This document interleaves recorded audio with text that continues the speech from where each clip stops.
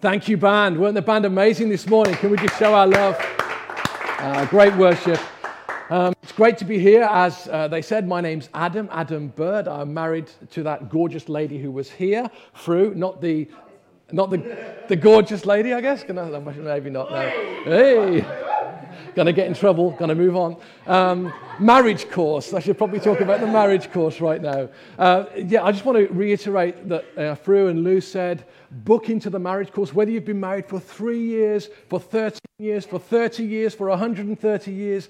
Guys, we've got a way to go. We've all got a way to go in our marriages. And I remember doing our marriage course. I did my marriage course with my wife, obviously, Fru, a number of years ago. And there are some great strategies on there that I would say have probably saved our marriage a number of times. Because I don't know about you, and I'm going to speak to the men particularly now. We can let our pride get in the way of a great marriage. So if you're a guy and you're there thinking, I don't need to go on a course. I told my wife I loved her 25 years ago when we got married, and if anything changes, I'll let her know. Okay, don't let your pride get in the way of what could be an amazing future for you and your wife. Pride cometh. I don't know, I'm going all King James now. Pride cometh before a fall. Okay, actually it's a scripture and it says pride comes before destruction and a haughty spirit before a fall. It's in the Bible. It's in the Bible. Maybe you've experienced that for yourself. Maybe you've experienced sometime when you've been proud, you've done something really great and it's followed swiftly by you falling flat on your face. And I'll tell you a little story about me. When I was younger, I was a bit prideful. I was a bit of a precocious brat, actually, when I was younger. And I remember a time when I was 9 years old, sitting in a school assembly, and the headmaster went to the front, and he said, "Raise your hand if you would like to learn a musical instrument." And I immediately shot my hand up. Yeah, I want to learn a musical instrument. Yes, please. The next day, they gave me a cornet. Wow. Okay, a cornet. And maybe you don't know what a cornet is. I'm not talking about the ice cream, okay? Yeah. A cornet is like a trumpet, but it's kind of squashed. It's fatter and shorter, but it plays a bit like a trumpet. But it's just not as cool as a trumpet. You see? Maybe you didn't know that the trumpet was cool, but it is. Trust me on this. The trumpet is used for pop, and it's used for jazz and swing, all the cool things.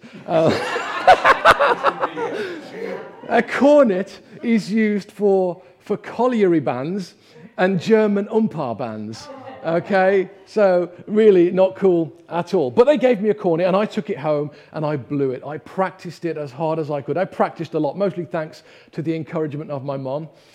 My mom could be very encouraging when it came to music practice, right, Dom? Yeah, big time, very encouraging. And so I practiced and I got pretty good. I got pretty good with my cornet. And eventually, I went through my grades, and eventually I was asked to join the local German umpire band. No, not really. There was no German umpire bands in the West Midlands. But I was asked to join the local youth orchestra, the local youth wind band, the local youth brass band, and even the local secondary school asked me to come and play cornet for them, even though I was still in primary school. They asked me to come and play for them. So I'm feeling all kind of proud of myself. I took my cornet along to big school on that day. And actually, it was quite cool by then. My parents had brought me a new cornet, which was two-tone. It was brass and copper. And it's about as cool as you're going to get with a cornet. Okay? So I arrived at the big school, and the music teacher asked me to sit at the head of the trumpet section, like the principal trumpeter who gets all the good parts.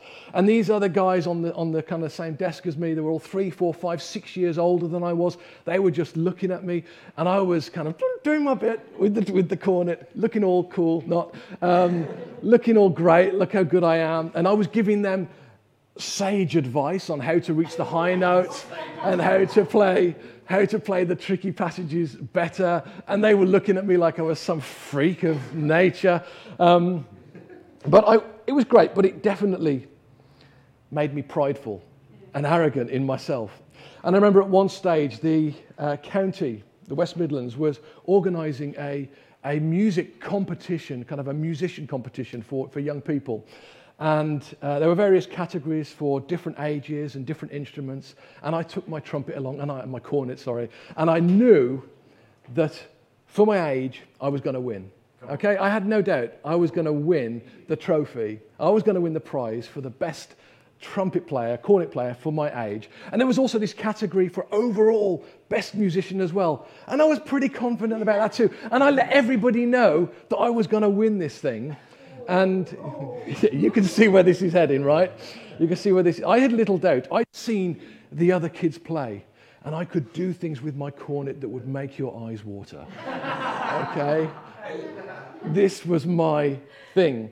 And so I walked into the competition venue, and there was this kind of big cacophony of noise everywhere, people tuning up, people warming up, and I walked into this theatre-style room. There was a stage down there, and the judges were on the stage, and I sat there and I watched the other musicians play their pieces, and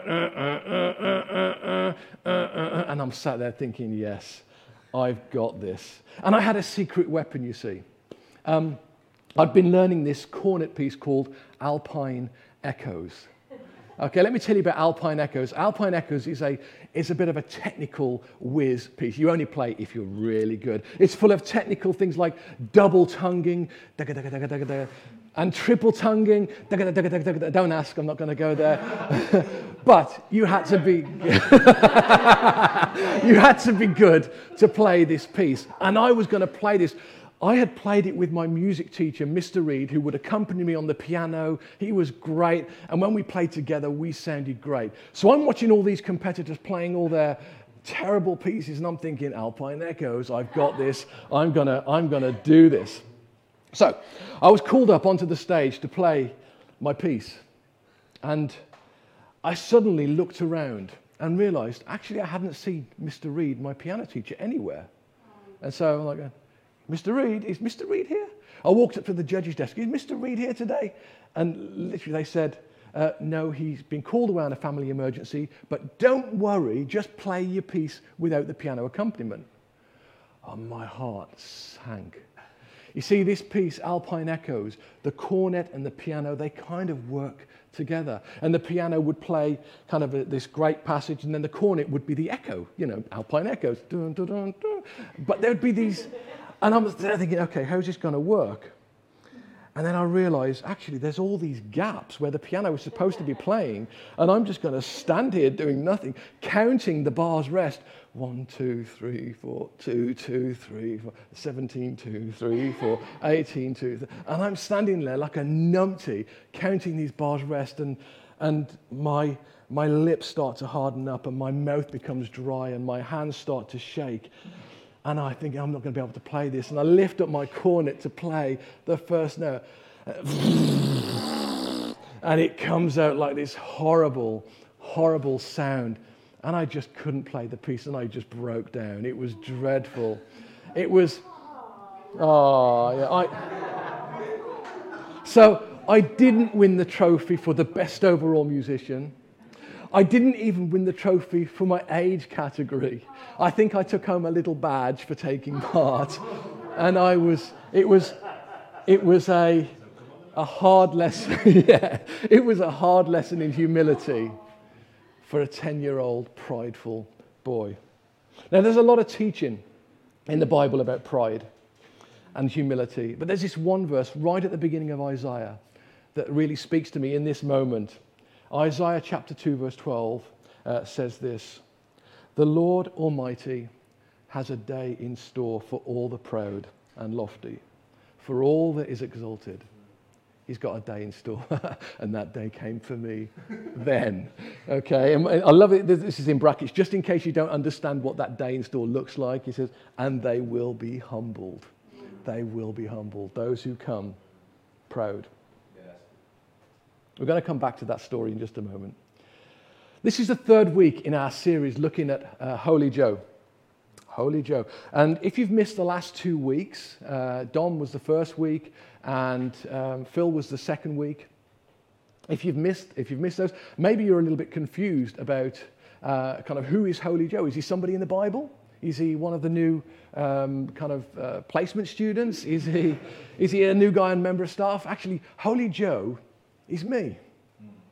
Holy Joe is you. It's us.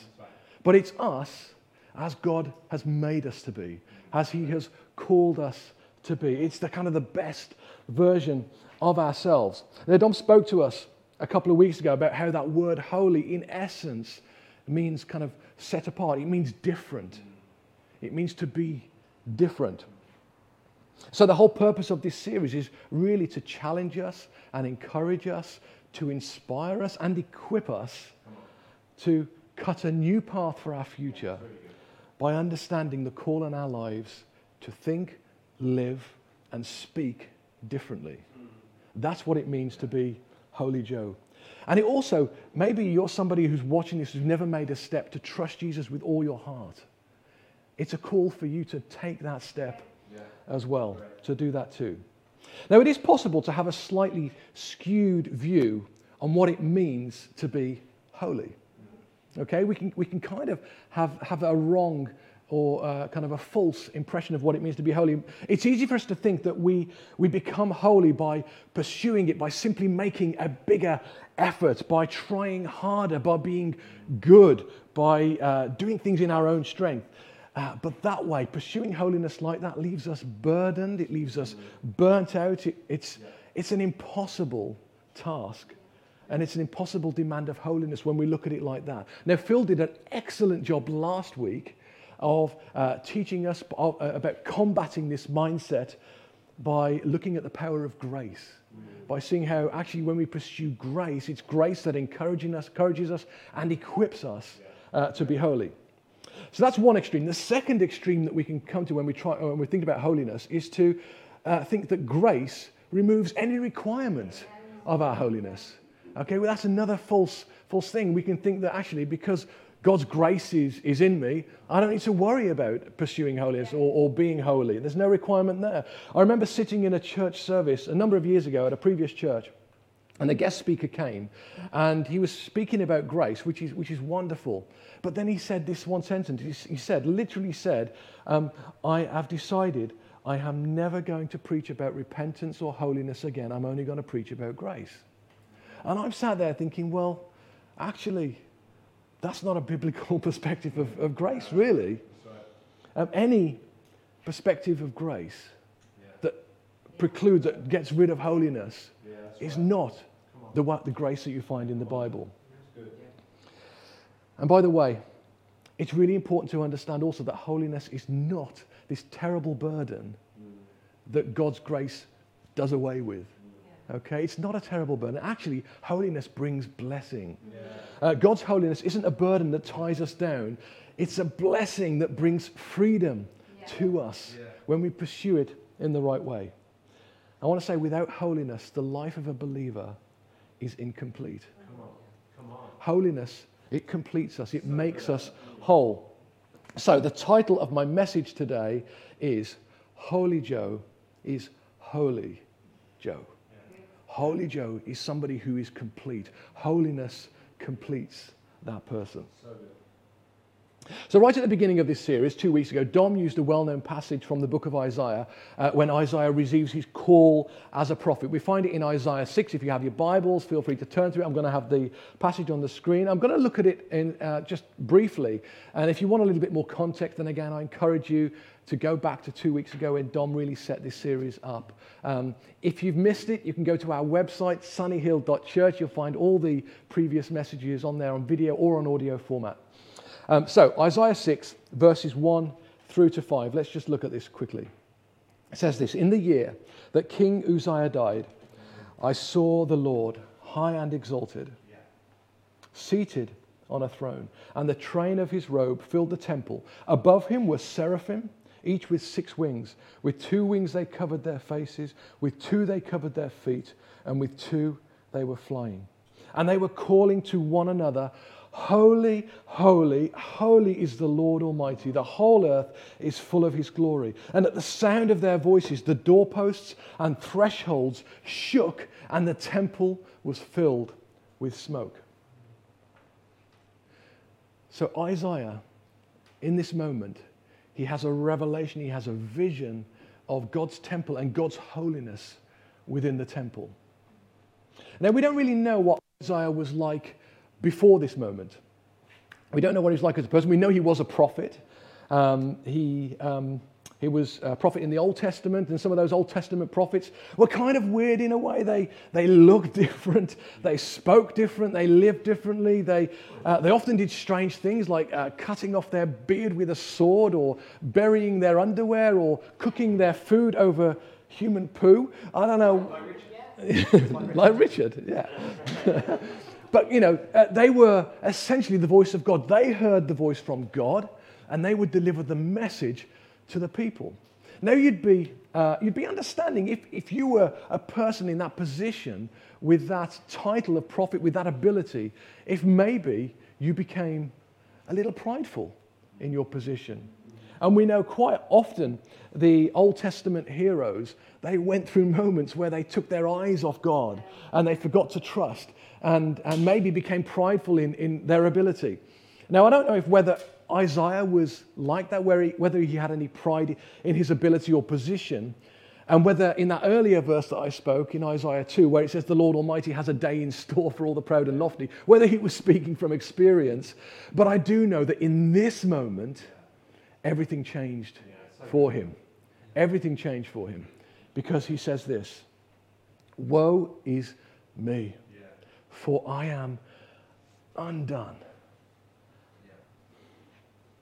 I am a man of unclean lips, and I dwell in the midst of a people of unclean lips, for my eyes have seen the King, the Lord of hosts. Woe is me. I am undone. And in this moment before the great and awesome holiness of God, Isaiah looks at himself and has this revelation. He says, I'm undone. I'm done for. I'm ruined, it says in some translations. I'm doomed. And that word undone, I love. It means unraveled. It means I am disintegrated. I'm coming apart. Woe is me. I have no integrity. And I'm sure that most of you know that word integrity actually comes from a Latin word that just means whole. It just means complete and whole. And if you don't have integrity, it means you're not whole.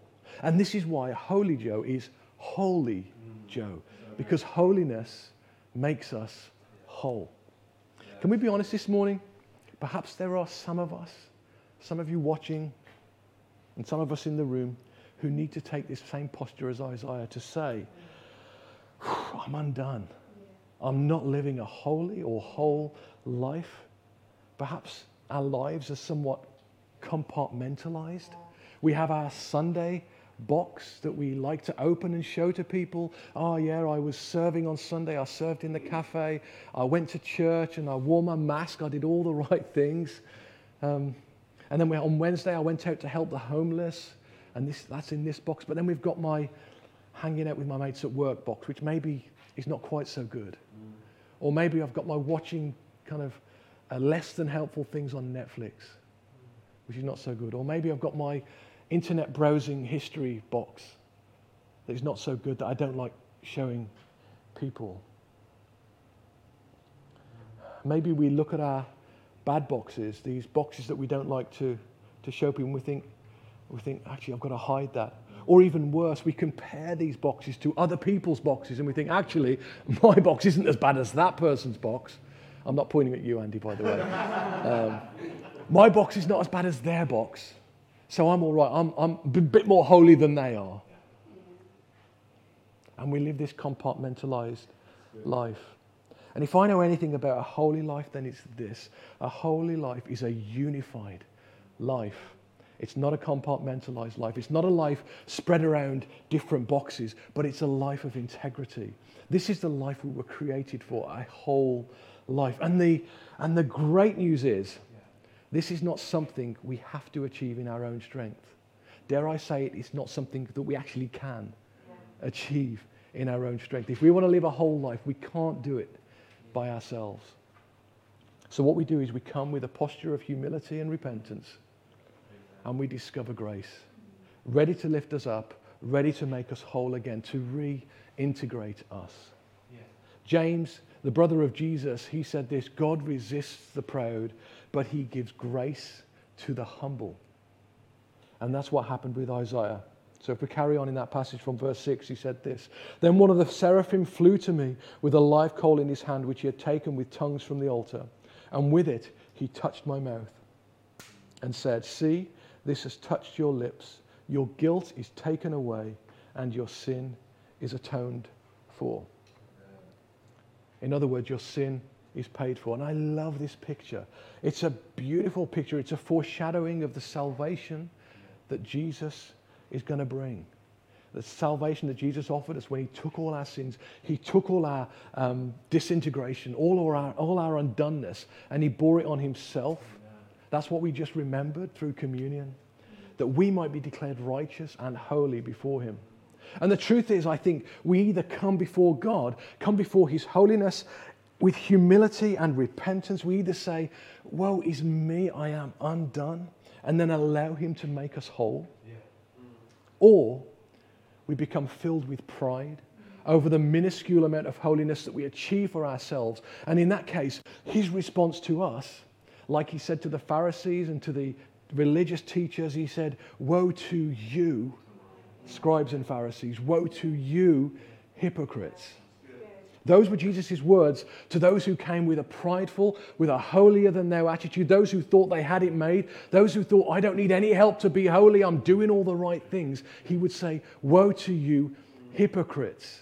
Because a hypocrite actually is just somebody without integrity. It's an actor. It's somebody wearing a mask. It's somebody with different compartments. It's somebody who lives the right life on this one day in front of people, but on another day, he makes the wrong choices. Yeah. Woe to you, hypocrites.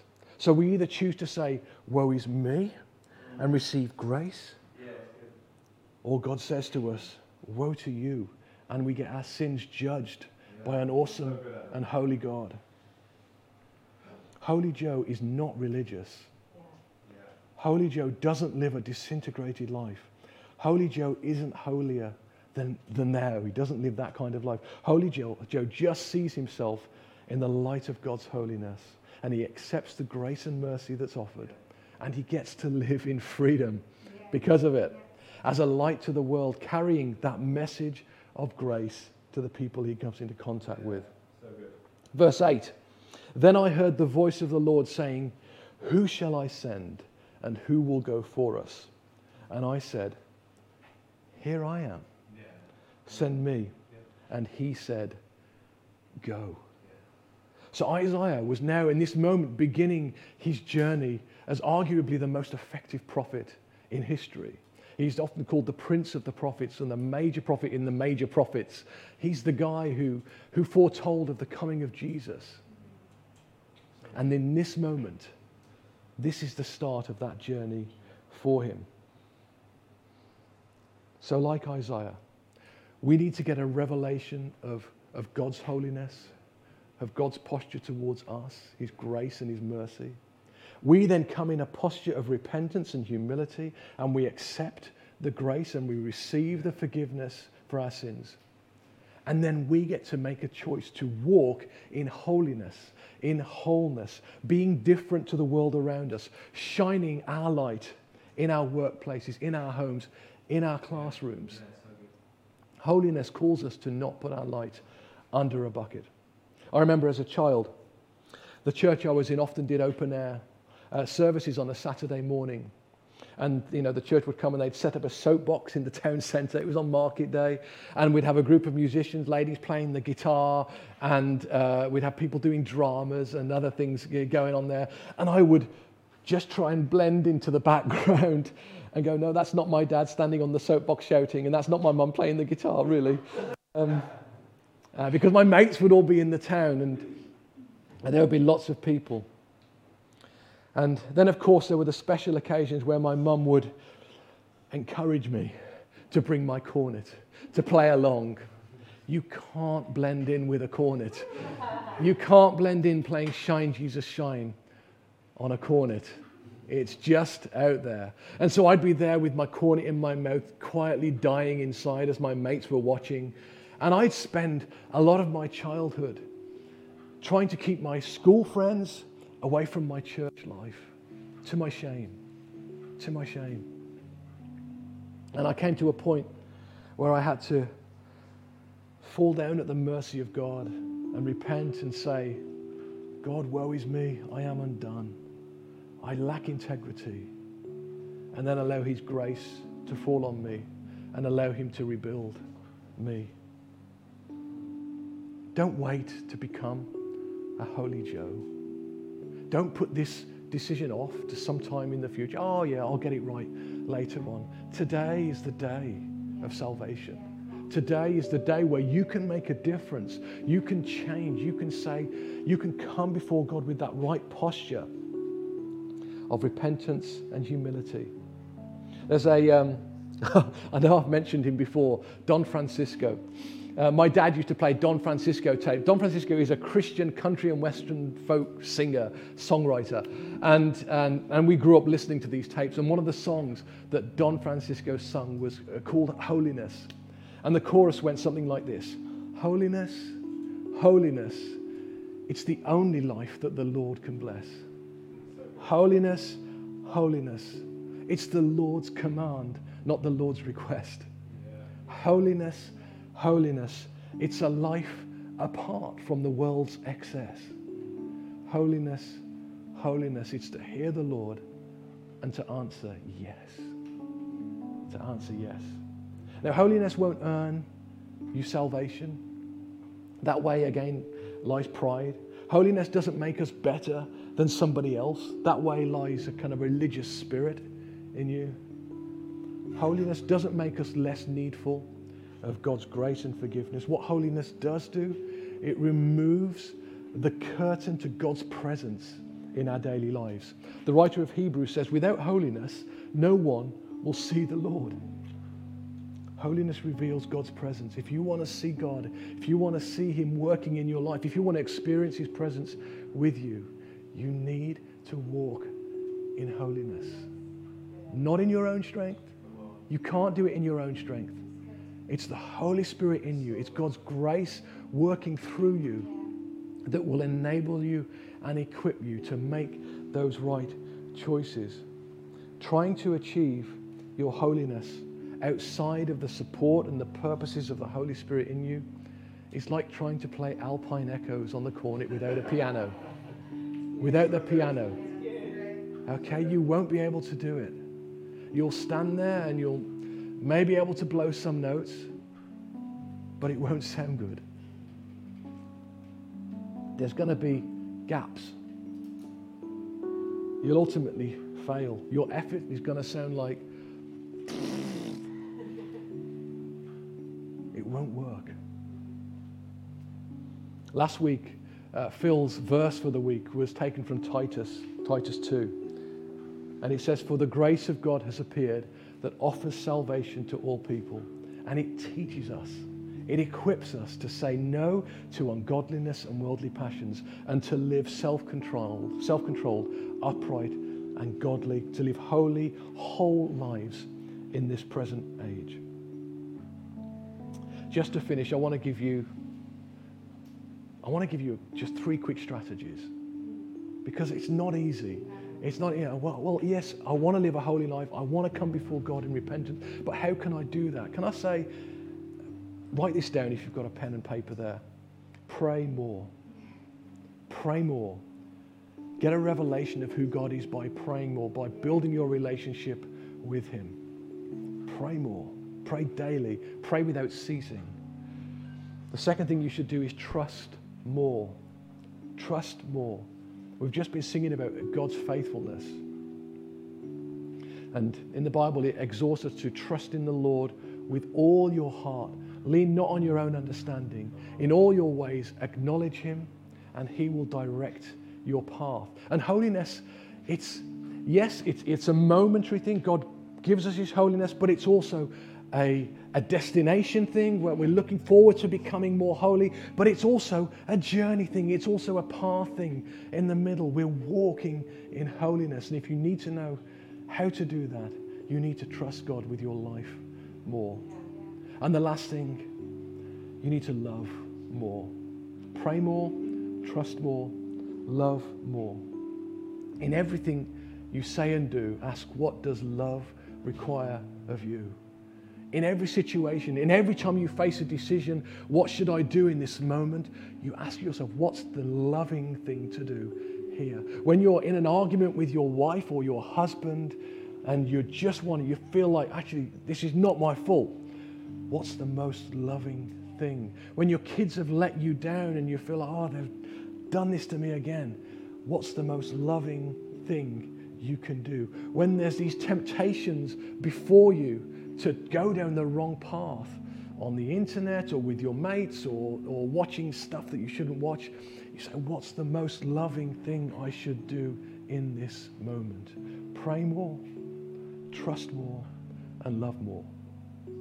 And accept the grace and mercy of God, and that holiness will come shining through in you.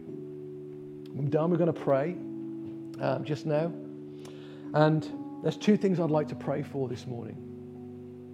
Firstly, I'd like to pray for you if you're somebody who maybe has lived a compartmentalized life, if you know you've got these different boxes in your life and you want to change.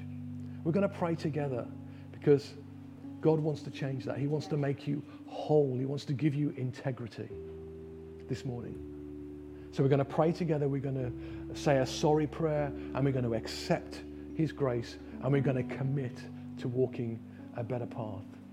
But also in this moment, if you haven't yet made that decision to trust Jesus with all your heart, to say thank you to Him for the forgiveness of your sins, I would like to give you an opportunity to do that too. So let's all close our eyes just now and pray together.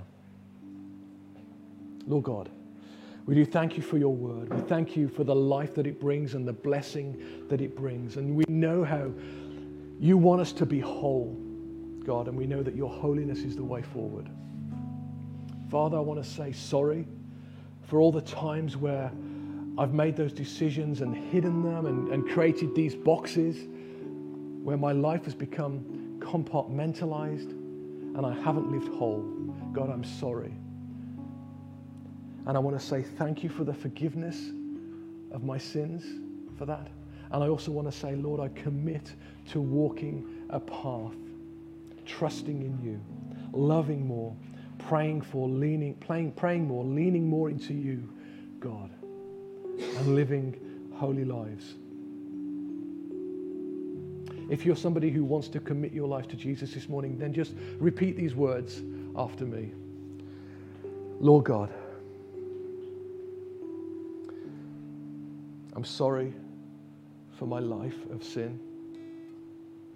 I'm sorry that I haven't walked your way. And right now, I accept your forgiveness. I thank you for all you did on the cross, taking my sins on yourself. And I want to say in this moment, I want to walk with you for the rest of my life and become holy. In your name I pray. Amen.